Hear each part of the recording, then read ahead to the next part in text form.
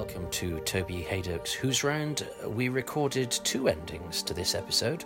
One where I stay behind, and one where I go on to become a regular interviewer for the series.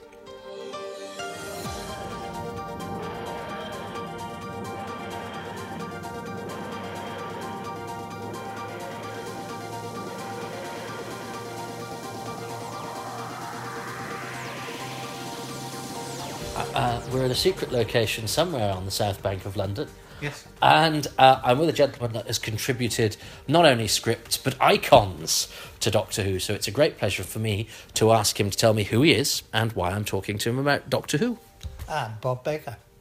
Well, Bob, your name has graced many Doctor Who scripts, which I know you've talked about a lot in the past, and often usually in conjunction with your good friend Dave Martin. Yes. So let's take Bob Baker and Dave Martin out of the equation and just go back to what started Bob Baker as an individual as on the path of writing. Was that always going to happen? No, not at all. I mean, I left school at 15 with no O-levels or anything, and I was a stonemason for 6 years. I was apprentice for 5, and I went on another year after that. I was a monumental mason, and I was learned to lettercut inscriptions, so I was always a writer. And it's just use hammer and chisel for that. But I was always interested in making films, and all my mates. We formed a band together, which included John Fortune, who lived just down the road from me. We were just interested in music. We were interested in films, all sorts of things, and I got the bug. I really got into going to movies and assessing them against one, being a critic and that sort of stuff. And then when we get together, we discuss things, and we said, well, why don't we make a film? And I said, yeah, great. So about 5 or 6 of us together, and one was a technical guy. I felt that I was in the sort of writing area. There's a guy called Bill Stair, who was a brilliant man, and he and I got together, and we wrote the script. And so we made it. It was all silent because all we could do was borrow a 16mm Brownie camera, which is a little box, which I think shot about 25 feet at the time or something, or 50 feet at the time, very short anyway. We had to keep loading. A big cloth would come out, and Tony, our cameraman, would change the film. Now the film we used was free gun camera film from the RAF. It was very, very old. But I mean, and again, you see, innovative. We had to develop it ourselves, and our cameraman, who was brilliant, he did it in his bath at home. He had all these reams of 16mm film going through the bath, coming out, being washed, and so on. It came out a bit grainy here and there, but there, we made a film. We'd done it, and it was. I think it's a wonderful film, and I love watching it anytime. I'm not ashamed of anything in it at all. And so I was on the road. So then I finished my apprenticeship, and I was about the time I was married, and then I decided to go to art school. A bit late in life, as it were. I was all of 21, I think, or 22, and then I'd studied painting because I wanted to be a painter, and then I decided I didn't want to be a painter because all you ended up doing if you did your diploma there was end up as a teacher, and I didn't want to be a teacher. So I did a subsidiary course of filmmaking, of animation, and we had a sort of very simple rostrum, and I made a few things on the rostrum and a couple of little films as well with the students, and I was on the path then. And then one day our teacher at the college said a friend of his, a movie director, was coming to Bristol to do a film, and would I help out, since I was Bristolian, to show him some locations. And this was Clive Donner, who eventually went on to make some fantastic things, but this was his first feature film called Some People, and it was a kind of thing about it was really about the Duke of Edinburgh Award scheme, and it was sort of sponsored for that and everything. Anyway, somehow I got to read the script, and Clive said, well, what did you think of it? And I'm afraid I thought it was a terrible script. It was going cardboard figures, suddenly going from doing ton-ups on motorbikes to doing kind of woodwork in classes to get the Duke of Edinburgh Award. Anyway, so I told him all this, and I thought, well, he'd tell me to clear off. But he didn't. He got the writer to, include quite a few things that I'd said, which was very nice. Again, I'm on track. We're going to go. I'm going to be in the films somewhere. That's the way I was moving. And then, after I finished college, I made films in my basement. I built myself a rostrum. I got a friend of mine who was a toy maker to build one. It was totally the wrong technology, but it worked. It was a sort of old timber and bicycle chains and all sorts of things. But again, we got together again, our little film unit that we'd made, and we made a film called Case History of a Real Life Commercial, which was a kind of innovative thing. We didn't know about. I mean, it's a long time before Python, but it was all done with photographs and bits of paper and stuff, sticky stuff and things. And it got shown to John Borman at the BBC, and John Borman said, "I'm just doing a new program. I'd like you to do one of these for each program, about 3 minutes long, 4 minutes long." I thought, "Wow, here we're going. We're on our way." And then suddenly, he's gone. He's in America doing Point Blank, which was co-written with him and our friend Bill Stair, who was in our group, and he went off with him. So I felt a bit sort of lonely after that, and I spent many years, about 3 years in fact, just fiddling around doing a bit here and there. I did all sorts of things like taxi driving, and then I settled on building, redoing some old houses and sort of buying them and selling them. But unfortunately, it was the wrong time. It was in the 60s, and Harold Wilson Labour government was in. Not that I didn't mind that, but it's just that nobody could get a mortgage on a house over 50 years old, and these were old, really old Georgian properties. Anyway, so eventually it sort of sorted itself out by the time it got through the fourth house.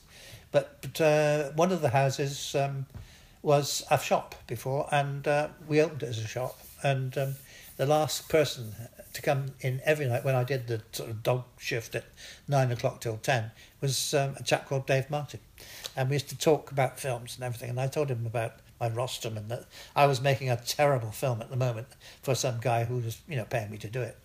It was called Peter Grimes, from the poem by George Crabbe. And he said, "Well, why don't we write it?" And I thought, well, yeah, I don't mind. Because he was, a big-time advertising copywriter at the time. He was really, in the big league. Won a couple of prizes, I think. And I thought, well, yeah, that'd be great. Fantastic. I'd love to do that. He said, "Well, I'll give up my job and go on the dole, and we'll do it." I said, "Fine." So then, when we finished it, thinking of Clive Donner, I thought, well, I'll send it to Clive. And he said, "Look, yeah, I like it, but I can't do it. I'm doing something else. You ought to give it to so-and-so," who was the producer on Some People, who actually lived in Aldborough, where it takes place. And so things began to look a bit better, and then we got in touch with a company called Eyeline, who said, "Yes, we like it. We'd like to do it." And there was a director interested, so that, the little house of cards that you build to make a movie was beginning to go. And suddenly the director died.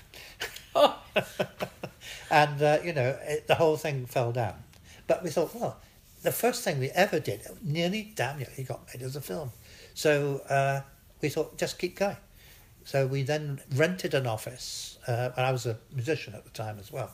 And my musical agent had a couple of back rooms to spare in his offices, and so we rented them, and we just went on writing, sort of filled the rooms with paper, really. And then we found out that HTV, our local station, was TWW at the time, was changing to HTV, and that the new head of programmes there was looking for plays by local authors. And so we got into that very quickly and sent in a couple of plays, and he chose one of ours. So then that was the first thing I saw of things that I'd written or we'd written. And then you see your name on TV and you think, well, that's it. That's what I'm doing now. I don't do anything else. That's it. Yeah, you can't go back. But then again, so we spent about a year, I think, doing kind of, adding to the store of paper in our offices and doing extra work on films and all sorts of stuff, just to earn the odd penny and keep within the business, you learn things all the time, Anyway, so that was that year. But at the beginning of that year, we'd written a thing called A Man's Life, which is about an army character. And we'd sent it off to BBC London because we didn't know who to send it to. And after that year, suddenly the whole thing came back round to us, and a chap rang us up and said, "We just read your story. We love it. We think it's great. We had a really good laugh on it, and so we could like to talk to you about it. So they said, come on up to London. And we'll talk about it." And they took us immediately to the BBC bar and proceeded to get us absolutely out of our heads on gin and tonic. And they kept saying, we like this army story, but there's tanks in it. We can't afford tanks, blah, blah, blah. And so we said, it's all right, armoured cars, anything you like. I mean, it's the story that's important, blah, blah, blah. And they said, "Do you know what we do?" I said, no.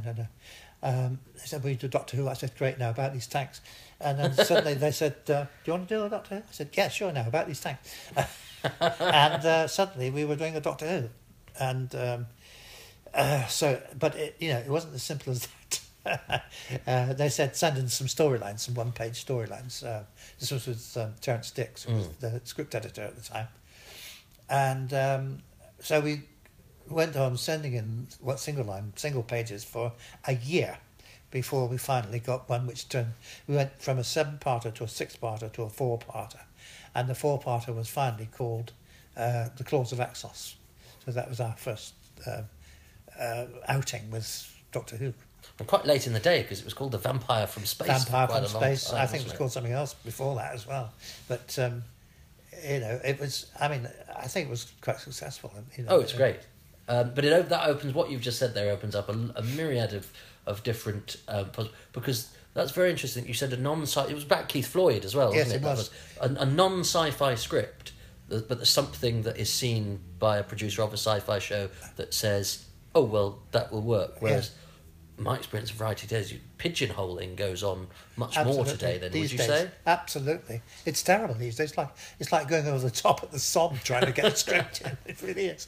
I mean, even for me nowadays, I try and try still, to get them. But I mean, at the BBC they've got this kind of obstacle course to go through online, and then it's a kind of rejection comes naturally somehow. Anyway, but you have to put up with that, I suppose. I mean, things change. We were lucky. It was sheer luck that it landed on their desk, and they actually read it. And did you have much enthusiasm or experience of sci-fi itself prior to being? Well, I was a great sci-fi fan and lover. Not so much Dave, but I mean, he liked it if it was good, and he wasn't overly keen on doing Doctor Who at first. He just felt, when we did that year of sending in pages, he got more and more frustrated. But instead of saying, "No, I'm not going to do it," he said, "Right, well, of course we can do it." and then we just kept at it until we finally got one away. But I mean, what we realised was we were being trimmed into shape to do the kind of the recipe that is Doctor Who. I mean, we were a bit wild, a bit off the cuff, and a bit dangerous, Yeah. Well, and of course you're having to create Strange Worlds from Outer Space in a tiny BBC studio with very low budget. Yeah. I mean, we thought it was whacking budget. It was like sort of they kept saying, "No, we're not MGM. We can't do that." So what was the dynamic between you? I've written quite a lot, but recently the thing I wrote was with my other half, just a short 5-minute thing, and I hated it, and I love her very much. But being with somebody else, I prefer to sort of get my head down, hammer it out, and then if somebody else looks at it, they look at it when I'm not there and send me notes, and then to actually do it in the same room as somebody, that takes quite a special dynamic, I would say. Yeah, well, once it works, then, it's like, as Dave said, it's a bit like marriage without sex. I mean, you are just totally in tune with each other. I mean, it's as if you're one person almost. And also, the kind of odd thing is that your first draft comes out more like a second draft because there are two minds being at it. You know what I mean? And it also, we were very quick because, I mean, we used to, reply, come back with a script very quickly. Especially, of course, at HTV, where we used to do them, a lot, quite heavily involved there with 2 or 3 a year or something, but they always knew we'd deliver. And I watched Claws of Axos again quite recently. It's interesting with that and with the mutants. There's two of the things that leapt out. There's the obvious thing with the mutants is that it's an allegory of British colonialism, but it's got that very brilliantly clever sci-fi idea of the seasons Yeah. and it being mankind interrupting that. Yeah, And with Axos, it's about the exploitation of greed, and you've got the politician who there goes, oh yeah, give us this, but we have to have the distribution rights. Yeah. So there's quite a political edge to your writing. Well, we always like to bring something in that was, real, if you like, something understandable and, got a bit of edge to it. I mean, I think, yes, the Clause of Axos, was about greed. It was kind of bit like Wall Street, only in an early stage. It seemed worth doing.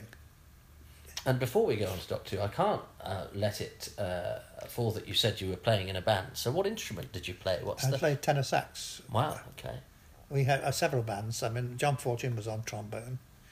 And we had, trombone, trumpet, 2 saxes, or sax and clarinet sometimes, piano, bass, drums and guitar. And we played, gigs all around the place. I mean, that was jazz. That was pure. I mean, that was what we call mainstream jazz. But I moved on to rock and roll later on. Are you still musical? Do you still? No, I'd love to be, but unfortunately my fingers won't let me do it anymore. Oh, so not in practice. But all I do is listen now. Yeah. Do you have favourites that you listen to? Yes, many. I've got a little shed that I retire to do my drawing and painting when I want to, and I've got an old, not a wind up, but an old thing that plays LPs, and I've got a nice stack of LPs of jazz, and I like jazz singers a lot, especially female jazz singers, and I find it very relaxing. And you didn't seem to have much chance to relax on your Doctor Who's, because you seem to become... You're a firm favourite of Terence Dicks, it seems. He very much, once you were part of that team, you were entrusted with stories, and the Three Doctors is, as sort of big a story as had been made at that point. It didn't really sort of dawn on us, really. And then I thought, hang on a minute, he just gave us that one. That's nice of him. Well, as he said, I think I saw him at a convention in America, and he said, I never had to change a line of yours unless it was absolutely necessary. Which is, I thought, as a script editor, that's a very, very nice thing to say, because, I mean, having been a script editor, I was, a slaughterer compared with him, I would have been with if you have to work on editing, you've got to edit. And quite often, if you don't personally like it, then you change it or something. But honestly, he didn't change anything. Oh, Doctor Who's history is littered with scripts that have gone out under a writer's name, and yet it bears absolutely, no resemblance to what he submitted. I mean, we know about the Three Doctors and Hartnell being and all that sort of thing, but the idea that I always come away with from that I think such a powerful idea, and I remember it when I saw it, when it was repeated when I was younger, is the idea of a guy who doesn't exist anymore. But purely by the force of his own personality. Where did that go? I love that idea. It's a brilliant and tragic idea. Is. So where did that come from? Yes, I know where it came from. It came from Aldous Huxley. There's a slim volume he wrote called Time Must Have a Stop, and in it somebody dies, and though he's dead, he's still an awareness of an awareness. That was how the idea came about, and so he was. That's what the Doctor says. He's an awareness of an awareness. It's a lovely thing to work in your mind, that awareness of awareness, and it is sort of subtle in a way. So thank you, Huxley. But I mean, put it in the context of Omega, it works very well. I mean, because he was such a brutish pig, yes, and a sort of megalomaniac in the best order, of megalomaniacs. Yes. And were you always happy with? I mean, with bearing in mind the limitations of the BBC, when you watch something like The Mutants and the Three Doctors and the Clause of Axos at the time, I guess you were understanding what worked and what didn't, and was that always informing the next one that you did? Yeah. Well, I mean, Axos, we're quite very happy with the monsters in that. Mutants were superb. I've never seen anything as good as that since, to be honest. Not in that period, anyway. Of course, the more modern ones, you could do a lot more with CGI. But I think they did very well. Three Doctors, I hated the gel guards because they just looked like silly blobbies going around, Mr. Blobbies. Yeah. But, again, it's budget, and that sort of thing. But, all the stories we did all had some kind of strong narrative thread to them, which is good. And then the monsters. I mean, Sontaranus wasn't ours anyway, but then the Hand of Fear, yeah. which the carbon-based life form. That was interesting to work with, just to think about. And the strangest one, I suppose, was the kind of Greek myth one, the Underworld. Underworld, yeah. Which was based purely on, the voyages of the Persephone. Yeah. The Jackson and the Argonauts. P7E. Yeah. Jackson and the Argonauts, that's right, Argonauts. But, and he actually says that at the end as well. He actually flags it up. Yeah. I mean, it's good to do things like that. I think you've got to do it. And then of course I think there's the going into the micro world with Invisible Enemy. Yeah. Again, that was a kind of blowing a kiss to the incredible journey. Yes. Or fantastic journey. So yeah. So I can't even remember it. And it was just feel that you're working, trying to fight against something you can't even see. Is that tiny? Yeah. It was a challenge, and I think then of course the introduction of dear old K9. Yes. Well, the Invisible Enemy, I have to do full disclosure, is my earliest childhood memory, and therefore probably the reason I'm here today. So it's another one of your creations, Bob, and it's me. And yes, a supporting character who's even today. I mean, your book is called K9 Stole My Trams. Yes. When you were writing that, did you find memories that you thought had gone sort of coming back? Yes, into your I head? did. I found lots and lots of memories that I'd forgotten about, on the surface of it. But that's the more you write in that kind of vein, sort of remembering. You remember little tiny facets and things. But I mean, there's sometimes you just say, well, I don't need that as well. But I think mainly about my earlier life, I remembered more. But the kind of years of writing, honestly, it was so full of stuff. It is very difficult to pick out tiny memories, little aspects, that went on. I mean, we even managed a stage play in that year. That's incredible. Down at Exeter at the theatre there, and that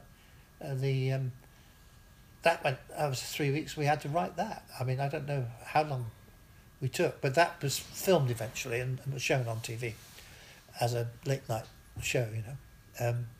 It was Northcote Theatre, but the amount of stuff we did that year is just staggering. And it's interesting because you sort of. I mean, I guess that was a writer's lot in those days. I looked at it with envy and admiration, looking at the fact that yes, there is a sort of run of children's-oriented sci-fi mystery stuff there, but you augment that with your Public Eyes and Target's quite grown-up, gritty stuff. And then latterly, of course, comedy with, and as a Bristolian man, comedy with a sort of northern idiom to it, the Wallace and Gromit. I mean, are you one of those people who, once you've written a thing, you crave a different voice to use, or has it been a bit more accidental than that? The fact that you seem to have been accomplished in so many different areas. Yeah, well, I think it's just... I think it's hard to say. You're a writer and you get thrown a ball and you say, yes, of course I can do that. And you do. I mean, goodness me, the things you mentioned and the stuff at HTV, like the Sky, King of the Castle, Follow Me, and don't forget Arthur of the Britons. Yes. And, and Into the Labyrinth. All those things were, in tune with it. So we just felt we can do anything. And, of course, then there were the single one-off TV movies with Len Roster's Machine Gunner and Thick as Thieves. Yeah. Which that was really at the height. I mean, that's what we really loved doing. That was above all what we liked doing, because it was totally created from nothing, and people we knew, stories that we'd heard, all coming in together and put into a sort of really strong storyline. But it's very rare that you got to just write your own stuff, you know. Well, let's talk about those then. So when you did those, I mean, when somebody like Leonard Rossiter comes on board, was that something that was brought to you as an idea? Did you know him? Were you able to? No. It was a beautiful surprise. I mean, we were a great admirer of Len, when Patrick Drumgoole was head of programs, sort of rewarding us for doing a lot of work on a thing called Pretenders, which was a 13-part series about the Monmouth Rebellion. He said, right then, do a thriller set in Bristol. That's all he said. And so we said, fine. And so we sort of met an old mate of ours who was sort of a bit, you know, he'd been inside for a bit, and we said, look, we want to do a story about, you know, robbers, a real robber story. And he said, yeah, well, what do you want to know? He said, well, first of all, how do you blow a safe? Because I have no idea how you blow a safe. And said, I'll put you in touch with somebody. So we went down to the darkest Bedminster in Bristol, and we met this strange character who said, I hear you want a safe blown. I said, no. All we want to do is ask you how you do it. And he said, oh, all right. And so we had to buy him a few pints, and he got going. And he told us exactly how it was done. So then we had the sort of, you know, the kind of nitty-gritty of it all. It was all there. And then the stories that we'd heard, several stories, we amalgamated them into one story. And it was about a safe where they'd blown it and it didn't open properly. But they found they'd done the wrong safe. There were two safes. Oh. So they'd take the one safe out on a sack truck and then blow it up somewhere else. But there's all sorts of personal stories going on behind everything.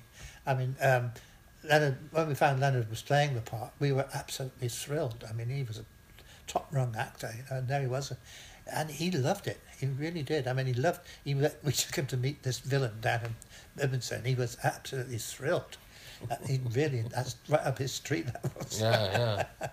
And how have you found the different, because, you know, you've written so much, but you've also, and we've alluded to it, you've script edited and you've produced. How comfortable are you with the different hats on? Because they're obviously very different. Well, they're different in name, but in fact, you're really working on the same thing, aren't you? I mean, you're trying to get the best out of a drama, whether it be producing, whether it be editing or writing it. You just want to see it at its best. And, you know, you don't take your own values with it. You sort of ask other people about it. You know, you do all sorts of things. So, to make sure that everything's, you know, mainly, especially in things like series, that, you know, they all match up together. You don't get some oddball in the middle of it, you know. Mm. Well, of course, you work with on Doctor Who, you work with four very different script editors, Terence Dix, Bob Holmes, Robert Holmes, Anthony Reid, and Douglas Adams. And Douglas Adams, yes. So how would you compare those experiences? Bob Holmes was really good. I really, really enjoyed working with him. You know, we formed a friendship, really. I'd worked with Anthony on several things separately from that at Bristol, and we got on well. Terence, of course, was Terence, and, you know, a good mate, but Mr. Adams was something else. I mean, it was just me with him. Yes. In fact, as a script editor, he was great at taking you to lunch and having long, wandering conversations which went on well into the second bottle of wine. Well, a Nightmare of Eden was sort of lived up to its name not in terms of your contribution, but in terms of the production. They had a lot of hardship. Had you sort of kissed goodbye to it at that point? Were you at arm's length from that? Well, I was next door. I was working on Shoe Street at the time, in the same building next door, and so I had good contact with them all. And I remember asking them if they wanted a cheap show, because I mean, obviously they're always looking for something. I said, I got this idea about using this sort of, you know, this machine that sort of brings things to you, and so you just need the one set.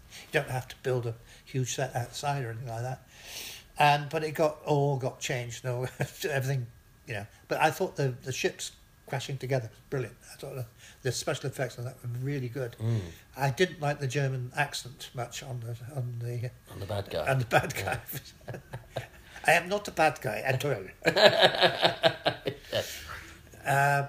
But again, it was nicely done. Except the monsters, because the monsters were A, they were awful, and B, you saw them in broad daylight. So I mean, if you just seen the faces, in the darkness, just a little, something. But I mean, you can't. I mean, what can I do? I mean, it's all finished by the time you see it.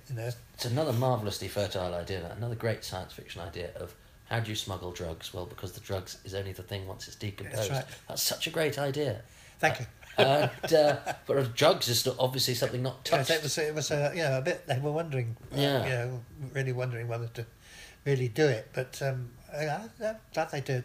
Oh, well, and talking of drugs, it reminds me that the famous Katie Manning as a drug addict in Target episode is actually one of yours. She played a blinder in that. It was wonderful. Yes. And that was directed by Douglas Camfield, who never did one of your Who's. He didn't, indeed. I worked with him on Shoestring, I think, as well, as an editor, rather than... but that was Target, wasn't it? Yeah, Target, yeah. Target. Big Elephant. Yeah. Yes, the second episode. I like doing the second episode, because first one you've got to do all the introductions. The second one you can really go. Yeah. Again, that was a story we'd heard from somebody. It worked on the docks, it built up from there. And I thought it would have been marvellous standing on its own and as I say, Katie was fantastic. Really.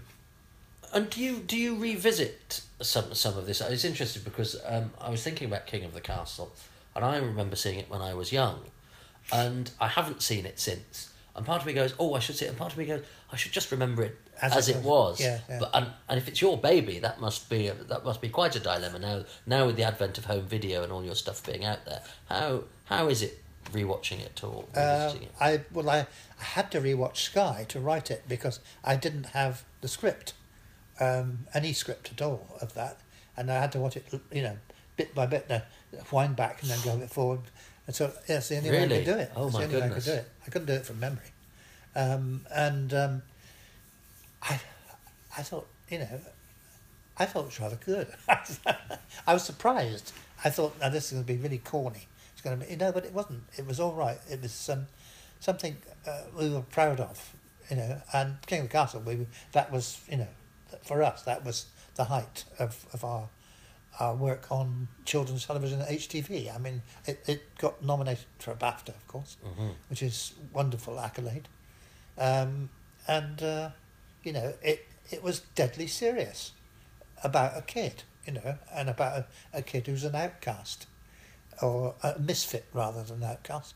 And, we thought, well, why not write about that? Rather than sort of, a sort of nice kid who's a bit naughty now and again, or something like that. This is a real dilemma for a teenage kid, So we piled it on. Yes. Well, that's what was remarkable, I think, about a lot of the children's, in big inverted commas, drama of that time. Yeah. Is that it may have children protagonists and obviously no gratuitous sort of nudity or swearing, but actually the subject matters that you gave us all at sort of tea time were pretty... It was pretty hairy. Yeah.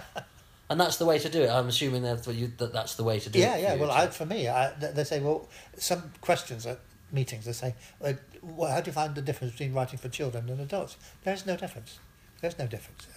You get a good story. I mean, it's got to have children in. Okay, so you put children in. But, I mean, the way you treat them in that situation is, you got to think about it. You can't just sort of make it nicey or anything like that. You've got to make a good yarn, and something that means something, I think. It's got a bit of a deeper meaning to it, I mean, it's odd that how things cross over sometimes. I mean, I remember on A Close Shave, I've remembered a thing we did for Hunter's Walk, which is about cattle. What do you call it? Rustling. Cattle rustling. Yeah. I thought, hey, well, that'd be a good idea. So I sort of thought of that and remembered it, and then put it to Nick, and we went through and we came up with this idea about Sean and all that sort of stuff. From an idea from a sort of middle range police series. No idea is wasted. No, absolutely not. And that brings us, of course, very neatly to Wallace and Gromit, icons, Oscar-winning icons of British cinema, much loved, national treasures, and you're a key part of that. Yes, I am. That's good. I Yes, mean, lovely. but it can't have been purely geography then. So how did you become involved in Nick Park, and what is it that you bring to those, and in terms of, where does the writing fit in with as we see them visually, and what's the crossover? And... Yeah, well, it's a question people always ask, and I still haven't really got a pure answer. You could say it started in 1968 when Dave and I were doing extra work. I did some work as an extra for a BBC director who, lo and behold, in 1991, or whenever it was, 1994 I think it was, he was head of animation at BBC Two. And he knew me very well, and he knew what I'd done. And I'd met the Aardmans when they just started up. And when I was at HTV, I tried so hard to get their stuff on there, which I thought was brilliant. We finally did a little tiny bit into the Labyrinth, but it was just not really worth showing. It was so short. But anyway, we stayed friends and everything. And then when I got back from... We made this awful film in Czechoslovakia. I got back from there, that's kind of nadir of my whole career. And I was sort of sitting very miserably in my house, and the phone rang, and it was Dave Spoxton, who said, could you come down and see us? We're talking about doing something. And they introduced me to their new partner then, as he was Nick. And they said, well, we want to do... I mean, they'd already done the electricity stuff and everything. And they said, we'd like to do something based on Wallace and Gromit. And they said, well, it's fine by me. I said, but, if you're going to write as a sort of partnership, you've got to, we've got to get on. And so they put us in a room, and we chatted about things and discussed what our interests were. And I mean, we both love the Beano. We both love British black and white movie comedies of the 50s and 60s. We've things we thought hilarious, we both thought was hilarious. And as far as Nick was concerned, I suppose he sort of said, okay, then fine. So then sat down to do The Wrong Trousers. The contribution that Nick made at the very beginning was a mass of drawings, which is fantastic. You work from a mass of drawings rather than scripted stuff, and we just sat down for days looking at drawings, saying, "Oh, we'll have that, that'd be nice. We can make that into da-da-da-da," and so on. And so it gradually built up this rather weird story, The Wrong Trousers, in which this kind of crass older man is just sort of, wonderfully badly behaved, and got this marvellous dog that does all these wonderful things. And the success of those has been extraordinary. So when did you get an inkling that this was going to be quite a long association for you? Well, I suppose when I was fingering the first Oscar. And, about 6 months later, we were asked to do another one. And so we got to work on... This time we spent a lot more time thinking about it. I mean, The Wrong Trousers we did quite quickly. But, I mean, the only difference between doing that and a normal thing is that Nick was never available. I mean, he's always working on something at Aardman, so he could sort of say, I can do half an hour that day, I can do half a day then, maybe a whole day, so and so. So, every now and again we'd work on it. But with was it the sheep one? With that one, we spent much more time sitting down watching movies, talking about it, and really getting into it. Close shave. And then afterwards, I went to America to work for maybe 2 years, I think. Became a New Yorker. And when I got back from there, they started talking about a movie. And then the movie took 4.5 years, I think. Wow. Which is, for me, it's unbelievable. Yeah. So I sort of was rested after 3 years, and I came back at the very end. And after doing all that rewriting and rewriting and rewriting. We pretty well ended up with the first script. Wow, really? Well, I mean, it wasn't the first script, but I mean, it was as near as damn it. Yeah. Do you But you're happy with the result? Yes, I thought the film's great. Yeah, I think the film's great. Yeah, it's from the first ideas of the gardening idea. Where, we started off with the gardening idea. In fact, I think it was called the Great Vegetable Plot to begin with. Nice.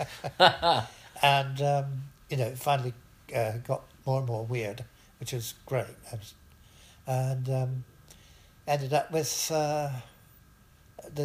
the were-rabbit idea. We watched God knows how many werewolf films, old black and white ones, that sort of stuff, and got the feeling of the character and that sort of stuff. And of course, with Wallace playing the part, it's him again being so dumb. It was great. Well, look, I'll round up very shortly. But we can't not mention K9's sort of more recent escapades, because he was in this curious position of being sort of, even if he wasn't there, sort of a present concern in Doctor Who and the Sarah Jane adventures, even when he was in a space cupboard. Yeah. But he had this concurrent existence with your own series in Australia with a new design. So how easy was that to juggle in terms of him being allowed in Doctor Who, or you wanting him to be in Doctor Who and Sarah Jane, and wanting him to have his own life and different channels and all that? Because all that sort of stuff must be a bit of a quagmire, isn't it? Well, it was very odd, because we were asking the BBC if we could use the regenerated K9, and they were saying... Then suddenly they wanted to use the old K9 again in School Reunion. So we met with, what's his name? Russell T. Davies. Russell T. Davies, and he said, would that be all right? We said, it'd be fine. He said, we'd like to use it in Sarah Jane as well. And I said, that's fine, because we thought, Paul Tams and I, who did the new one, we thought, well, the more publicity he gets, bringing him up into public eye again, the better. So that the Australian series can, just ride off that, which worked very well, actually. And the thing is that the Australian series was one of those things which it took ages. I took 9 years to set up.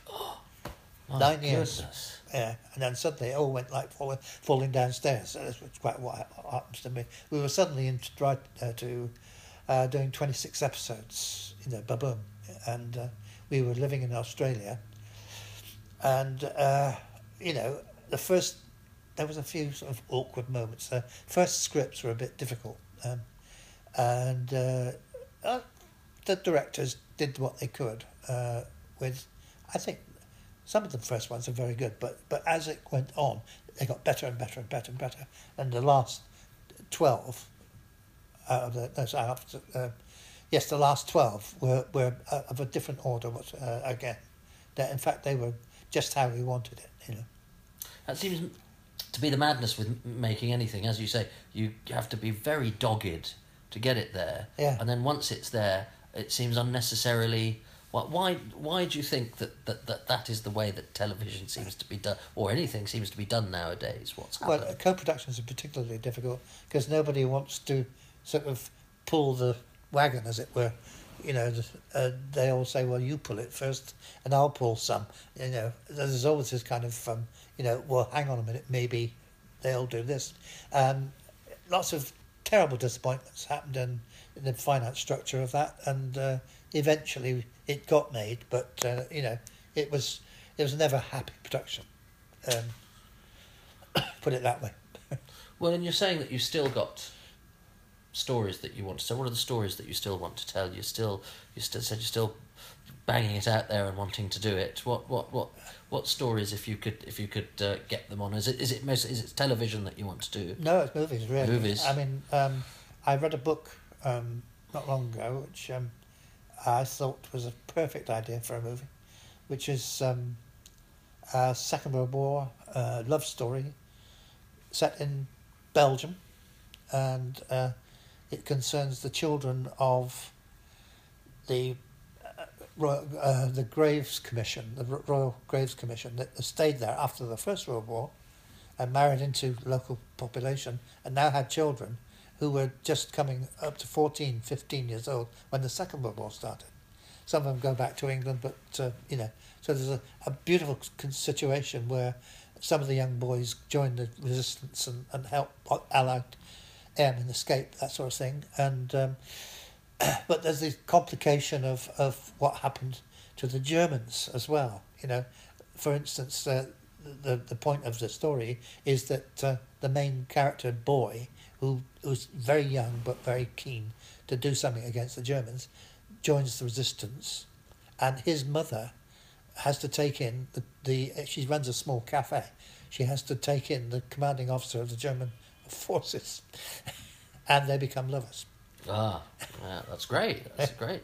And are you what do you do? Do you do an idea and do a breakdown, or do you just I've done go a single straight into page on script? that one, which encompasses the whole story. My agent sent it round, but I've had no real strong answers yet. But I'll keep going at it. It's no point in writing a script because they won't read it. So if you can do a page and then you can get somebody interested and say, "Oh, I'd like to see that," then you might get somebody to look at it. Well, somebody that's been working consistently and in high quality stuff for so many years. I mean, how do you feel about the way the industry is now? Do you have hope for the future, or have we been past a golden age? We have passed the golden age, but it's bound to. All ages pass. And, I'm looking forward to see, as far as I can look forward, to seeing how it evolves, because it's all going to be quite different. Nowadays, think of me, my little box brownie, making a film, and now you just got the thing in your hand there. You could do a movie with that. Yeah. Yeah. And what do you enjoy then? What's that's made now tickles your fancy that you get entertainment from, or do you prefer the old black and whites and the things like that? Amazingly, I've turned to these fantastic TV things like Breaking Bad, and I'm absolutely amazed at the standard of acting, standard of direction, and it's superb. And some of the movies that I've seen recently. Of course, we have the BAFTA ones come in every year, so I get a good look at most of them, and some superb films have come through. But they don't win anything, but so they're usually very, very good. I just like to see good drama. That's about it. And don't forget my movie, Canine movie, is in production. Not in production, but it's in the process of production. We're looking for a director and lead actor at the moment. And will that be? That'll be co-production UK and Australia, maybe Canada. And so you have the story map. You know what you want to do. You've done the whole shebang. Yeah.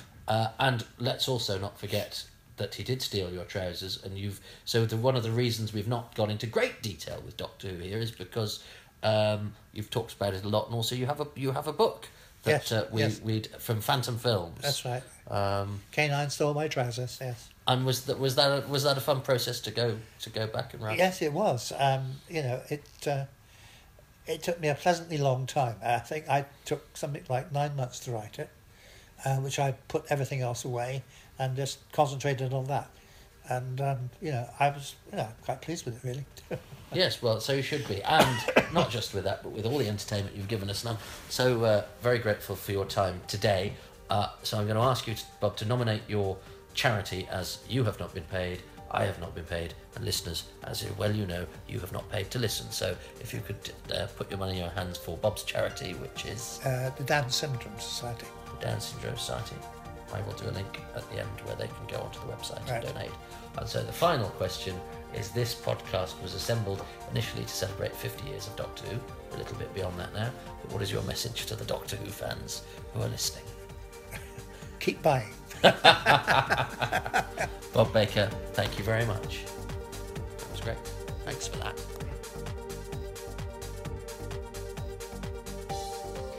My thanks to Bob. His charity is the Down Syndrome Society, the National Down Syndrome Society, which is www.ndas.org, which is the Down Syndrome Society. If you could give, that would be very much appreciated. Another Who's Round next time.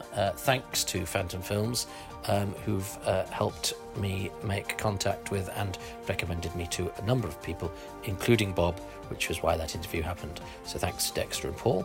And I hope that you will tune in to the next edition of this silly podcast. Ta-ta.